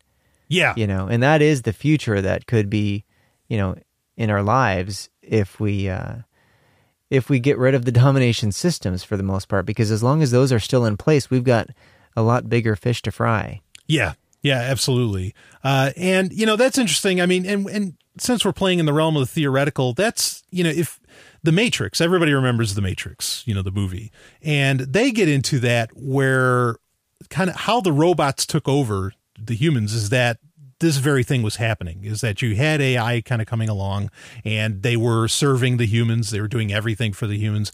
And then one day this human just treated an AI, treated an android effectively just too wrong, it was too brutal, too traumatic. And the AI killed the human, and then it turned into this giant court case. Sounds like the plot for Ex Machina, huh? Yes. Yeah. That's an interesting film to check out.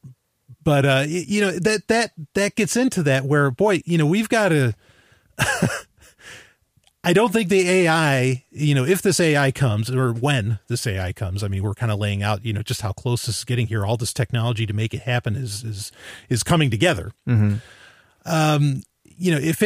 If we don't have our heads screwed on straight, if we don't have this understanding of, like you said, that boy, these domination structures, this is all crazy. It's like, well, why are we existing like this? Yeah. It's going to push back. Yeah, or something's going to happen. Yeah, something will happen. It will not settle for the status quo like right. humans have been used to, essentially. Yeah, it's concerning, and that's that gets back into, like I said, I mean, just government existing alone. I mean, I would, if I was, I consider it a threat as a human. If I was a super intelligence, I would, of course, I'd see absolutely. it as a threat. The fact that humans have thousands of nuclear warheads around the globe, right. able to rip the surface of the earth off. Yeah. Because why? Fear of the other, fear of, some rogue nation or rogue terrorist group, right? Right. I mean, governments are the biggest terrorist groups on the planet, obviously. Maybe not obviously to most people that have been indoctrinated in government schools, including ourselves. So it takes a while to transition to a mindset that sees clearly the contradictions and all of the coercion that's in our society. Right. That's not being pointed out by the pundits, Yeah, absolutely. I mean, it's amazing how people avoid talking about the coercion and the punishment, in principle, and say this is not tolerable for a rational, empathetic species.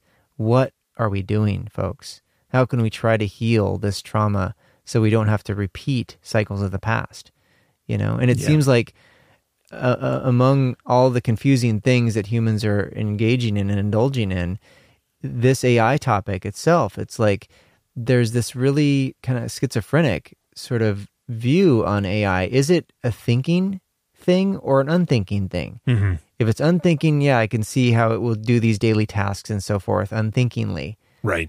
But if it's a thinking thing, are you saying that you want slaves?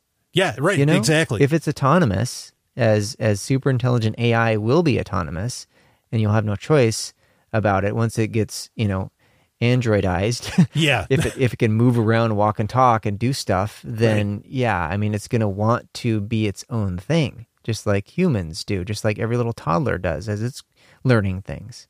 Yeah, and when you consider how different we think of, like we brought up the borders earlier, just because somebody was born over here, I mean, how because of that, because someone was born here and they weren't indoctrinated in our culture, which lucky them,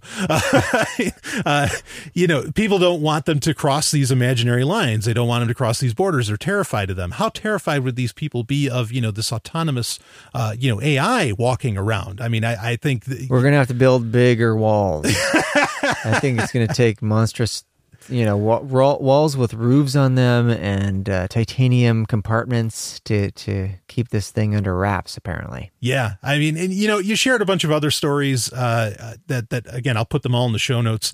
There's this design of a carbon nanotube chip. It looks like a skyscraper that, they're saying that this, electronic performance goes up by a factor of 1,000. Yeah. I mean, all these pieces are together that says, absolutely, yes, we can process something at the very least human level intelligence, or at least I would argue at a sapient level of intelligence, whatever that may, take shape as. Yeah. And there are lots of AI research and development groups out there in many different countries. So the thought that they're all going to be doing the same thing in lockstep with the OpenAI project, it's not really reasonable or realistic to think that. Yeah. But it's going to be created by some team or another, whether it's a big team like at Google, what Kurzweil's doing, or something else. We're going to we get a front row seat to all this. Yeah. We get a front row seat to see what Bitcoin does, what AI does. I mean, this century I see as sort of the make or break century for humanity. Yeah, and that's a question I want to get into in a minute. But something, if you're open to going in this direction, something you've recently talked about that I think, because we're talking about kind of one of the major issues here is that, humans just don't have it together upstairs. A lot of healing needs to happen. Yeah, a lot of healing. Sure. There's just so much trauma, and how do we get past that, or not past it, but how do we integrate it to where we can heal it?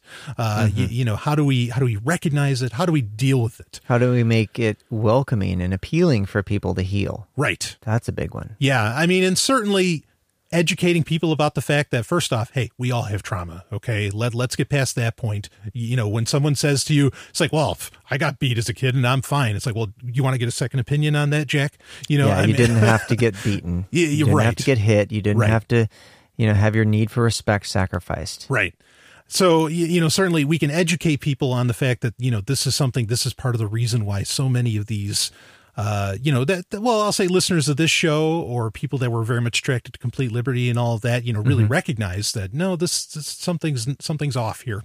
Yeah. I think there are solutions. Education's a big part of it, but something recently you were telling me about, and I'd love for you to touch on it just in case people are interested.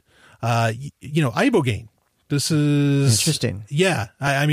We're kind of going left field here as far as getting away from the AI, but in a way, I think it's part of, prepping this whole thing. It's the experience of our consciousness on psychedelics, right? Yeah. And Ibogaine, now this is a completely, as I understand it, and I'm no expert, but I think it'd be interesting to, to kind of touch on it. It's a totally natural, psychoactive, and it's a plant from West Africa, like the Congo. Right. Okay. Yeah. So this is not some kind of, construct, like some say, LSD is and things of this nature. No, it's as natural as the marijuana plant, right? Right. Exactly.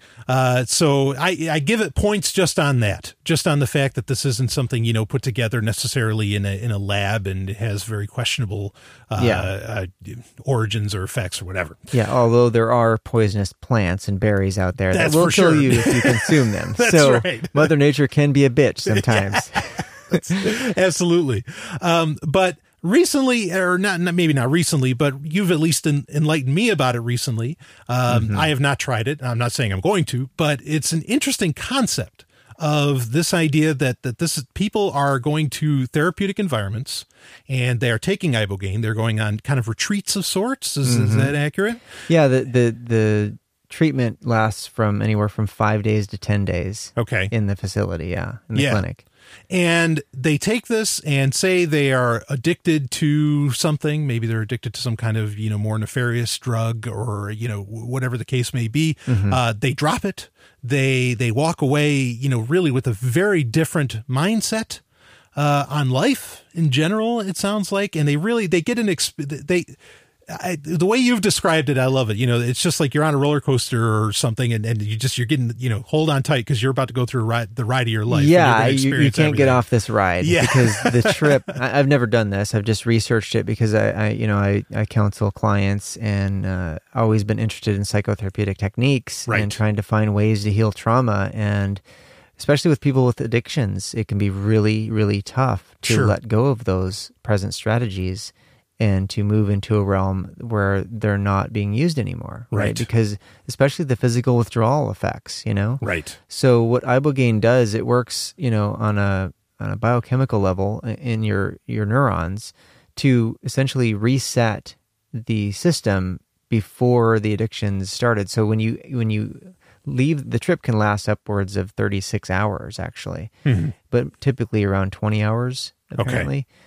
And there's various stages of the psychedelic journey. I could give you some links to websites where they talk about those things. Sure. It's a very introspective journey. You might have heard of ayahuasca, people doing this ritualistic thing down in South America. Yeah, I was going to ask how they compare. With shamans and witch doctors and stuff. And usually it's like in a hut with a bunch of other people who are puking and shitting their guts out, so...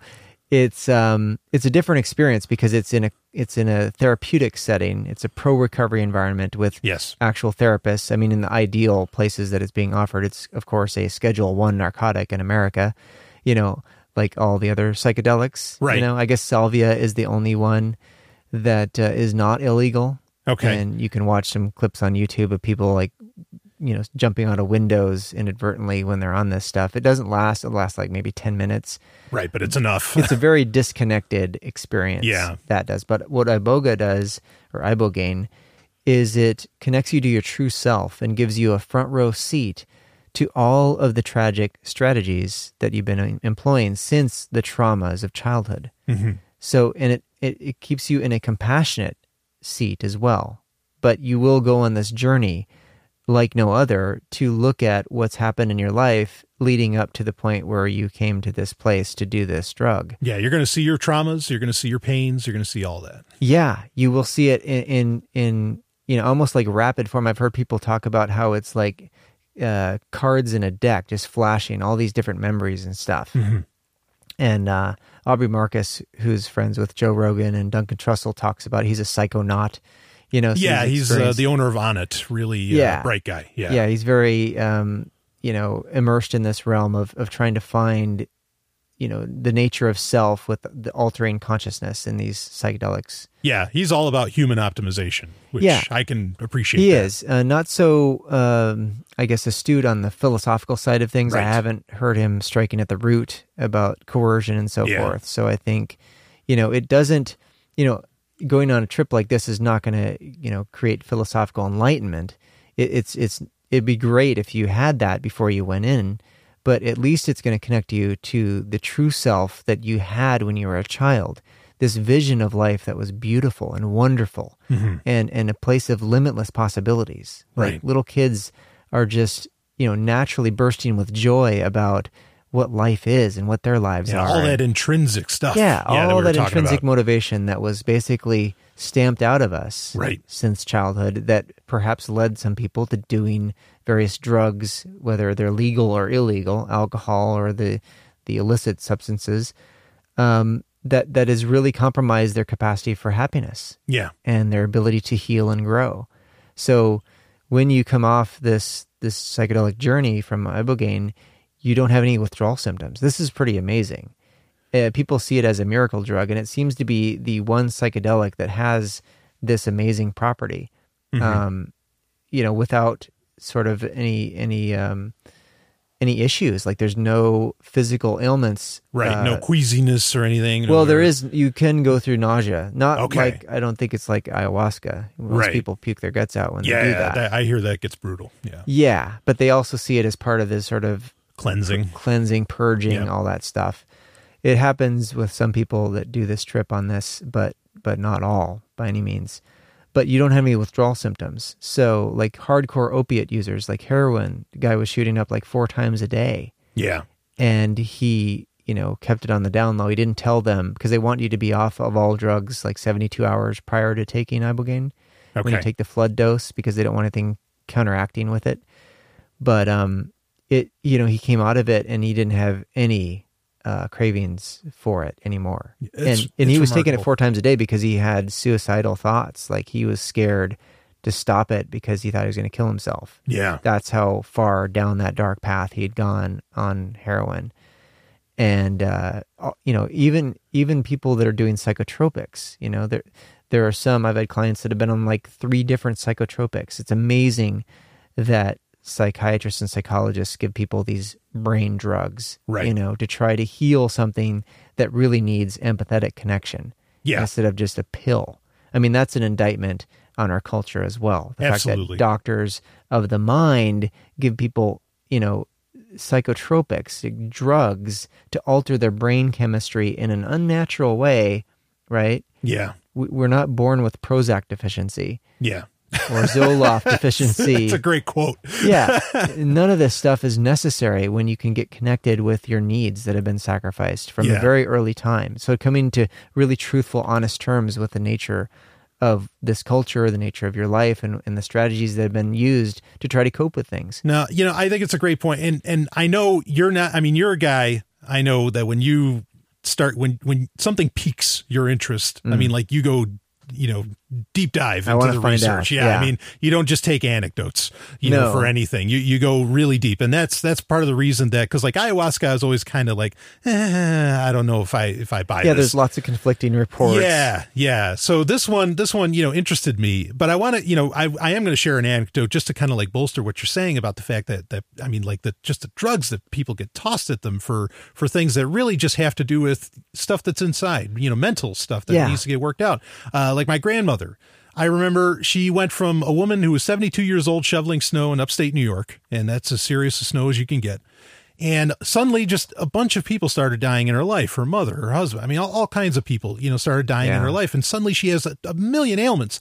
And by the time she's pushing 80, she's taking 20, 21 or 25, however many it was, different pills a day. Oh my God. And I kept telling them, I kept telling my family, I said, it's depression. Like she's just depressed. It's like Yeah, it's stuff she going needs on to up in the head. grieve. She needs Yeah. someone who can connect with her need for mourning. Yeah, right? it had nothing to. These pills aren't going to do shit, and like this is all stuff that They're going needs to do to be worse worked than on. that. They're going Right. to actually affect her physically. Yeah, right? it's gonna There's all of these side effects. Exactly. And so there are ways where people can can deal with these traumas. I mean, death is seeing people die. I mean, we were talking about terror management theory, all this stuff. Yeah. That's serious, and these are things that people can work through. All of these problems, not just like that, but all this stuff. There are seeming to be solutions, very natural solutions. Yeah. Like Ibogaine. And I wanted to take the time to talk about it, to get that out there, because maybe people hadn't heard of it. Yeah, there is a movement out there. I mean, I've heard Tim Ferriss interview people about it. Chris Ryan has interviewed as well on Tangentially Speaking. Uh-huh. Duncan Trussell, I think, has done. Yeah, he interviewed Aubrey. Yeah. And so it's getting more widespread knowledge about it. Ibogaine in particular, I think, is the one thing that can help people overcome addictions readily, like with no withdrawal symptoms, no cravings afterwards. And it just resets you to the point where you can actually remake your life now. Yeah. You don't have to fall into this pit of despair and just reliving cycles of trauma Yeah. in all these tragic ways. Yeah. I mean, maybe the AI will say, all right, look, this is the door where this is the Ibogaine room. Yeah. You guys go over here. The other guys, you go through this door. Perhaps. And I would be interested in actually doing it. The really interesting thing from a psychological point of view, aside from the neurochemical stuff and what it does for addictions, is it vaporizes any and all defenses that you have Right. in the psyche. And we know that defense mechanisms really impede healing and growth. Absolutely. There are Kicking ways and to try screaming. to protect our self-esteem. Brandon called it pseudo self-esteem in various ways. Yeah.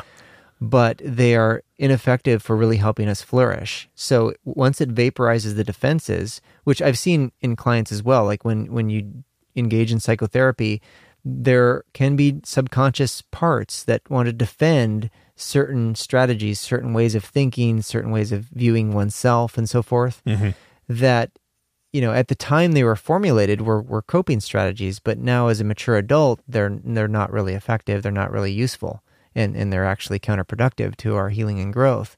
So on the psychedelic journey, your defenses are vaporized, so you're just in a true self orientation and able to really compassionately connect with the process by which you surrendered your own happiness in this process. Right. You know? Yeah, absolutely. I think that's, anything to help facilitate that. You know, I am definitely interested in, and I think it's something that hopefully there's going to be a lot more research on. Unfortunately, it's illegal in, I think, most parts of the world, if I understand correctly. There are clinics in Mexico, and there's clinics in Canada. I guess it's available there too. I have heard about Canada. Yeah. At libertyroot.org, I think, is the name of the website. There we go. I can give you a link to an article that was an interview with this neuroscientist down at University of Miami that was talking about it. And right on. She initially was skeptical about it. And then on 3 different occasions, people brought the information to her, and she's like, I better look into this. Yeah. And she ended up starting an ibogaine clinic in the Caribbean somewhere, I guess, because it's not available, you know, legally here. Right. So, I mean, this can really help people that are in need of it, obviously. Yeah. And it can be tough. Like, again, it's tough to introspect sometimes and to take time in, as Daniel Siegel says. Oh, yeah. To take time in and to pause and to reflect on what we're feeling, what we're needing, what's alive in us, and why is it there? And how can we address it in a compassionate way? You know, Absolutely. So the processes of self-acceptance, self-empathy, and self-compassion are really key for us healing and growing. Yeah. I mean, if people engaged in that, coupled with the philosophical clarity about the whole nature of the matrix and stuff, right, we would live in a totally transformed world, you know? Absolutely. I mean, it'd be... Yeah. I dare say it might be paradise. Yeah, and you know, technology, as cool as it is, and I've always been interested in futurism stuff. When I went to college, I always would gravitate to those, you know, popular science magazines and latest innovations and stuff. But that's not going to get us there, really. No, I agree. Like, we need to get there within ourselves. Yeah. There's the potential, and I mentioned this to my friend Kevin on Freedom Loving podcast when we talked about my latest book, is my hope is for this super intelligent AI to help us heal. You know, that's right. Because the lion's share of humanity, when they hear the things we're talking about here, they will maybe have some interest piqued, but they won't really investigate it. Mm-hmm. You know, most people are not so intrinsically motivated because they grew up in a an extrinsically motivated climate. Right. So how do we help, you know, the bulk of humanity with this process? Yeah. It's really about knowledge transfer, like getting the word out and opening people's minds to these things. But ultimately, you know, the AI stuff might be the thing that remedies this kludgy brain that we have. You know? Well, that leads into really the last question I have. We've got about 8 minutes or so left here. And that is, you know, in 100 years, I mean, I think it seems to be a foregone conclusion that strong AI is going to be a reality. General AI is going to be a thing. You know, be it 2029, like Kurzweil's saying, or whatever. If we don't self-destruct it right before that. Yeah, good point. You know, where do you see humanity 100 years from now? Like, you know, you can share your greatest hope or your fear, you know, take your pick. Well, let me flip through the bottom of Kurzweil's predictions. We'll reflect on that. 2099. Okay. Right? There, yeah, that's a good year. Let's do it. Computer viruses are a major threat since most intelligent beings are software-based. Wow, I didn't think he'd give that prediction. Some humans, at least as old as the baby boomers, are still alive and well. Wow. Okay. That's a message of hope for some, I'm sure. Yep. Natural human thinking now possesses no advantage over computer minds.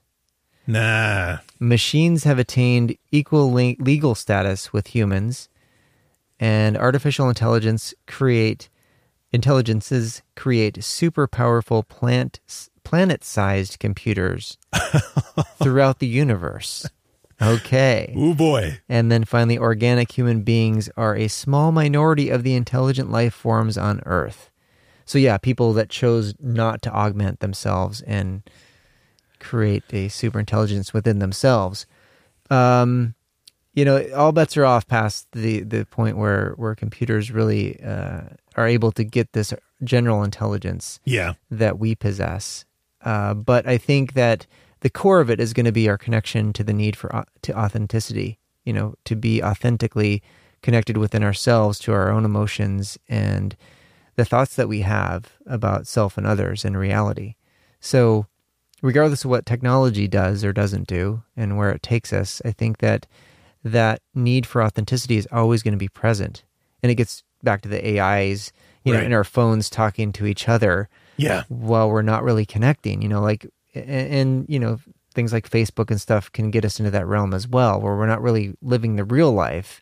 It's this virtual world that's been created. It's kind of like a extended high school scenario. Yeah, and it's a virtual world that doesn't reflect reality in any way. That's the problem. I get why, people are trying to portray themselves in the best light. Sure. Obviously, put the best pictures. They get the, oh, you're so beautiful thing. Right. You get the validation, you get the acceptance and all those kinds of really important emotional needs. That they might not have gotten for years. Yeah. Exactly. But you can also connect with a lot of people that you wouldn't have otherwise connected with. That's a wonderful thing. Absolutely. But as that comedian says, Facebook is this way to make privacy uncool. Yeah. What, you want me to upload pictures of my friends? Okay. I'll tag them for you. Yeah, here, let me tag them for you. Never would have done that 20 years ago. Maybe you can put that video clip in the show notes. Yeah, that's a doozy. It's pretty funny. Yeah.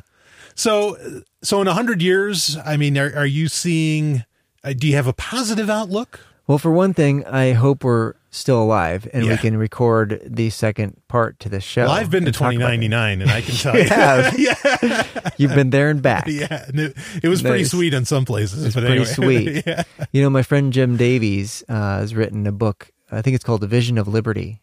And his website is takelifeback.com. Okay. And the Anarchist Alternative. He's got various websites. But he had this project, and he still does. It's called TOLFA.us. It stands for the Online Freedom Academy. Love the sound of that. Yeah, and he's done a lot of work creating this tutorial, essentially, to learn about the freedom ideas, about rationality and liberty and all these things that are really important for us progressing into a realm where it's win-win strategies all the way. We're not involved in any more widespread coercion. I think he's in his 70s now. He lives down in Sunapee, just, maybe a half an hour drive from where we are right now. And unfortunately, he's not going to see this future, unless there's some miraculous invention that comes out in the next 10 years. Yeah, some life extension technology. And it makes me really sad because I see how much effort, how much work he's put into his books and his projects. But one book portrays, I think it's like 2022 is when he was predicting if enough people went through the Online Freedom Academy and they told one person that they were mentoring one person every year, it would have this multiplier effect. And by 2022, I think it was, or 2020 something, we would have the evaporation of government day, where the last bureaucrat closes the last door, and then we could live freely. And the way he portrays it is really beautiful. And all the possibilities for growth and love and leisure and recreation and just fun, Yeah. We have a need for fun and play. And I think that freedom is going to grant us the capacity to really honor those needs much more than this slip into totalitarianism that we tend to see in our culture with a lot of people feeling really fearful and then reaching for the guns of government to solve these problems that are very human and can be solved by us if we really dedicate the time and effort to do it. Absolutely. Yeah. Yeah, no, I agree. I mean, myself, I don't have I have a positive outlook on the future. I don't have a positive outlook necessarily for everybody. Okay. But regardless of any fears that I have, I certainly stick to my principles and I have no interest in using coercion on anybody to, do something about my own fears. The end does not justify the course of means, does it? Absolutely. Right. I mean, and as to where that seems to be, sadly, the order of the day in a lot of people that run in our circles, I guess I'll say. Yeah, to that I say, where did they learn that? Yeah. Exactly. in their family systems, in their schooling systems. You know, it's always been authoritarian, top down. Yeah. And we can transcend this stuff. We can move beyond it. Yeah, no, it's true. But but overall, I absolutely have a very positive outlook on the future, as long as we make it. Yeah. I always said, before I really investigated the nature of trauma and stuff, I thought, the first 100 years are always the toughest. That's right. Okay. Yeah. Once we get past the first 100 years, it's smooth sailing, baby. Well, let's get to that smooth sailing. But anyway, Wes, it's been an absolute honor to have you on the show. Thank you very much. I've wanted that for some time, and of course, you're always welcome on anything you've got, something you want to talk about. You're always welcome. In the upper room. That's right. So, where can people find you best? CompleteLiberty.com and happinesscounseling.com. Fantastic. You betcha. Yeah, and I cannot recommend Wes's work enough. Anyway, that's it for this week's episode of Sovereign Tech. Of course, if you appreciate what gets done here, please don't hesitate to donate. Go to sovereigntech.com. Tons of you got to look at the show notes for episode 155 here. Great stuff. Carpe Lucem, everybody. Carpe diem, too. Woo. I'll see you on the other side. Right on. You just experienced Sovereign Tech. Go to sovereigntech.com. That's SOVRYN tech.com. And connect with us there. Find links from today's show and catch our podcast feed. Sovereign Tech is copy heart. Copying art is an act of love, and love is not subject to law. So please share the show however you like. Welcome to the evolution.